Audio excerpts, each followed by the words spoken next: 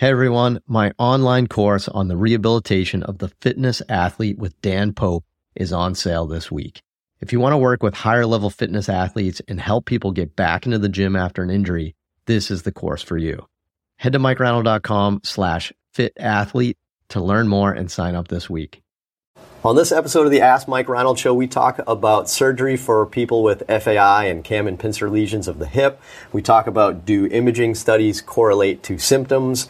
And we talk about squatting patterns for people with flat feet. The Ask Mike Reinold Show. Helping people feel better, move better, and perform better.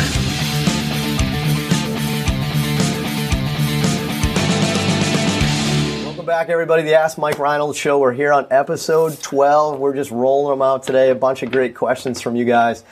Thanks so much for all the great feedback. We are getting a ton of emails, a ton of tweets and stuff like that from everybody just kind of telling us how much they appreciate the show and have loved the feedback. I will admit we are getting a lot of positive feedback. I'm not getting a lot of constructive criticism. So maybe we're doing everything well. I doubt it, but we do want to hear from you guys. So email us, tweet at us, whatever. We want to kind of hear if there's ways that we can make the show better for you. So more Dave Tilley. So more Dave Tilley. I said more Dave Tilley personally. So anyway, so welcome back, episode 12. Again, I'm here with Lenny Macrina, Dave Tilley, Gabe Morgan. We're kind of all here answering your questions here. Let's just get right to it. Right, we're getting less fancy, I guess. I don't know. No, it's good. Episode 12, right? It's 12. I'm running out of ideas, I guess. So, Gabe, let's see. Gabe, let's play a game with Gabe. You have to ask the questions like Morgan Freeman.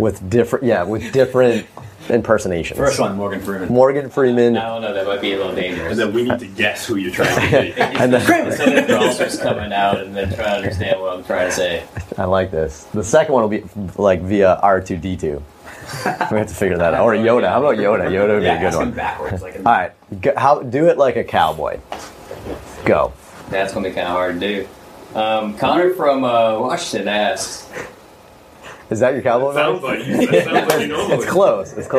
All right. Who we? Give us your cowboy. I was going to say, hey, cowboy.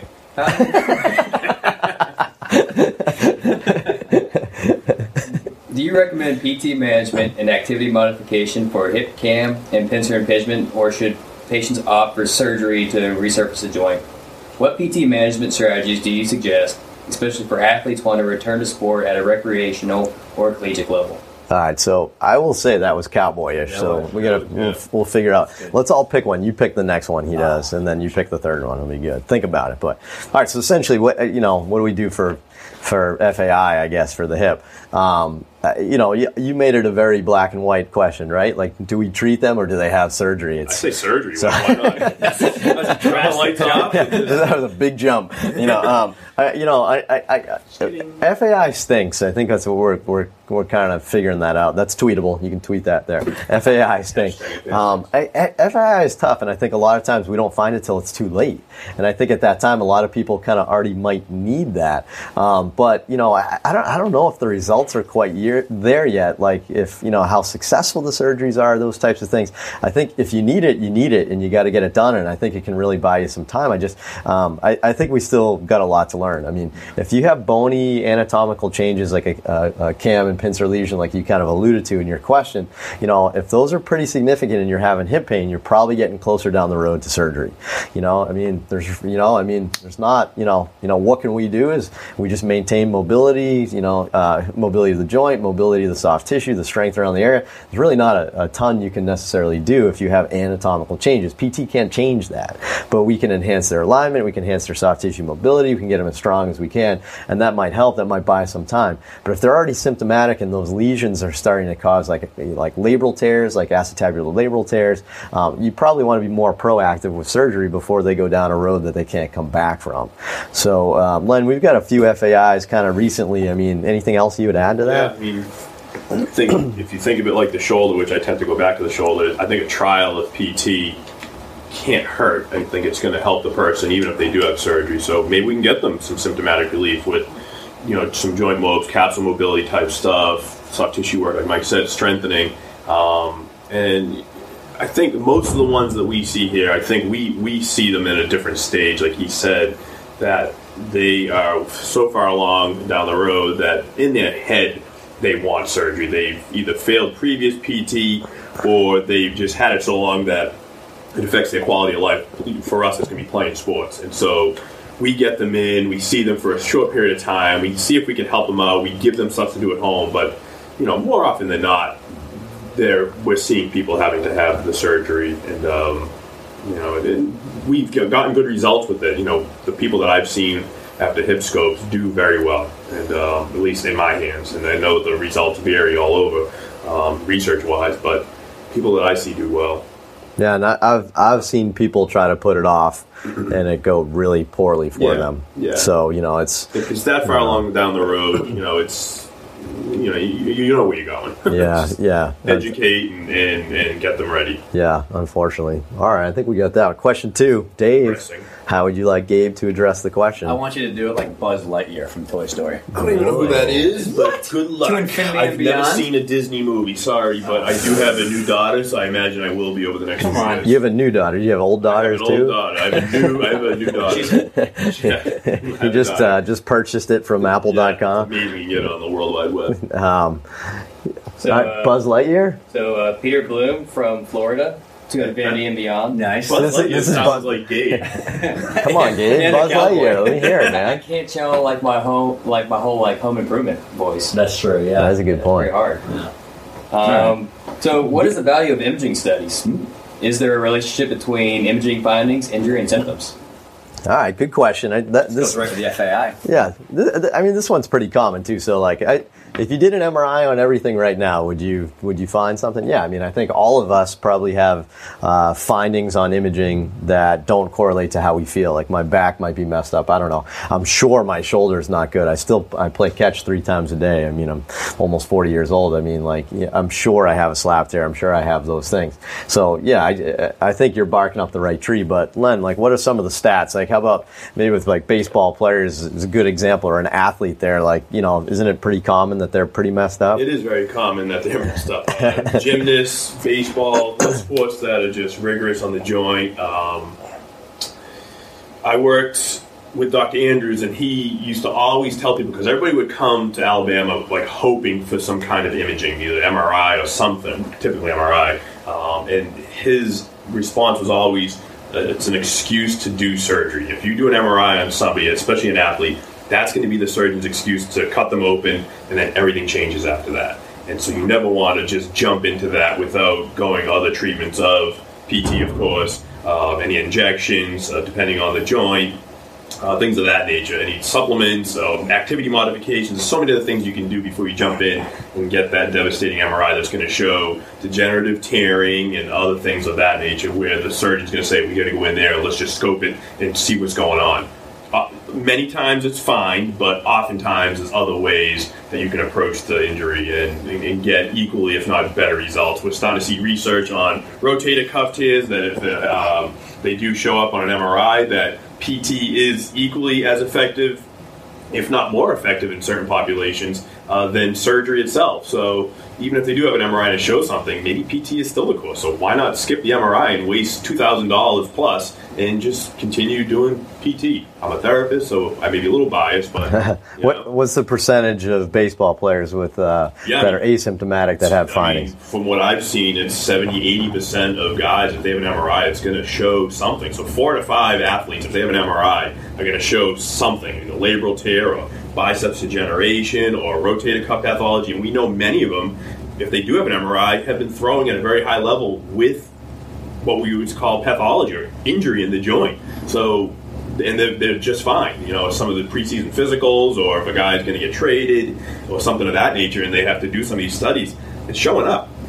But they're still performing, so you can't really go off of just just diagnostic imaging. Yeah, a large percentage of asymptomatic have findings. It's true. So there's a stat too. So Lenny kind of referenced that. I think it's actually more like 75 to 85% have cuff and labral kind of pathology on MRI, and they're asymptomatic. But Dave, do you know the number off the top of your head? This is similar studies been published on the lumbar spine. Yeah, I forget the percentage of people that have lumbar spine findings that are asymptomatic. Super high, especially after you go So after like 30, 40, 50, like 30, there's like upwards of 60, then like 40, 50, it's like you're going to have joint changes, you're going to have herniation of discs, you're going to have some sort of facet changes. Like even in the highly elite athletic population like that, there was a study on the Olympic team for gymnastics, and it was like 70% had something irregular, 3 had pain. Right. So it was like, I think it's in conjunction with your movement evaluation, with everything they tell you as like one piece of the puzzle. If you just stare at the scan and you're like, okay, I'm going to look for a rotator cuff tear, I'm going to look for a facet joint, something, you're going to be, over your head a little bit. Yeah, and oftentimes that doesn't necessarily mean surgery, but that just tells you, all right,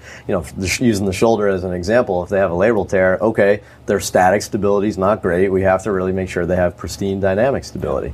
And I've seen the flip too, right, where you have somebody that has a pretty clean MRI but is debilitated with symptoms. So, they don't correlate, but it's a piece of the puzzle, and I don't think you can, completely say that they're a waste of time. I mean, they're extremely important. I think we need them, but if you can't make all your decisions on them, I guess. So, all right, question 3, Len. Do you have a request for the Gabenator? Yeah, having lived in Boston now for about 6-7 weeks, I want you to read this question with a very wicked, thick Boston accent. So, like Lenny. Yeah, that's perfect. So impersonate Lenny. That's fantastic. I love it. That's very difficult for me to do. You're very flat. I think it's the coffee. James Gill from British Columbia asks. That's not a Boston accent. I can't do the Boston. You're not going to try British Columbia. It would be British Columbia. Columbia. British Columbia. It would definitely be Columbia. I'll butcher it, and I don't want to butcher. do Butcher. I would butcher it. I don't want to do the Columbia than somebody else. Failing is clinical. Yeah, never mind. All right. James Gill asks, I noticed that a lot of my clients are flat-footed when they go into a squatting pattern. Their feet overpronate and go even flatter. I also noticed that they have really poor calf range of motion. What would you do to address this issue? Poof. That is not a Boston accent. Yeah, terrible, Gabe. Terrible, Gabe. I don't even listen to the question. Terrible, Gabe. Dave, you want to start that one? That's flat foot. Sounds like poor dorsiflexion is how I would take that during a squat. What do you think? So, usually most is going to be soft tissue, right? That's kind of like the bigger glaring issue is whatever people are doing, like they do have soft tissue limitations. Like what do I do personally for it? I'm a fan of like obviously manual therapy of any degree, like a little bit of tool assisted versus some like active range of motion kind of pin and stretch stuff. Where did you learn your instrument assisted? Was it from IASTMtechnique.com? Yes, and then I used my LenMac MedBridge promo code after that. And then I bought the athlete's shoulder and he drinks Starbucks coffee. Yes, Yeah. and then I all true stories. yeah. All right, so you do some instrument assisted. Like pro and soft tissue stuff. ISTM is good. And if they have a joint restriction, like obviously posterior capsules issue and TC joint, but there's a lot of other stuff that can cause someone to overpronate, especially in a squat, right? So like we were talking about anterior pelvic tilt and someone has really poor hip flexion range of motion or something's going on top, they're going to be dumped into a valgus position and they're going to overpronate. So like maybe it is their calf, you rule them in with like a half kneeling dorsiflexion test, but if they're still overpronating and they're like clearing the calf test, like, well, there's something else you got to figure out. And I found that many people have really poor pure hip flexion range of motion, and then they have this terrible squat and they just stretch their calves all day long and they never get anywhere. So Yeah, that's something to consider too. Maybe they're doing that because they're lacking motion elsewhere. Right. So they're making up for it in their pronation, like their subtalar. That's the comment. Yeah, that makes sense. Yeah. I do treat a lot of calves, but I also do treat a lot of squats. Yeah. You treat calves or do you treat ankles? Maybe calves, only calves, no ankles. Yeah. It's interesting.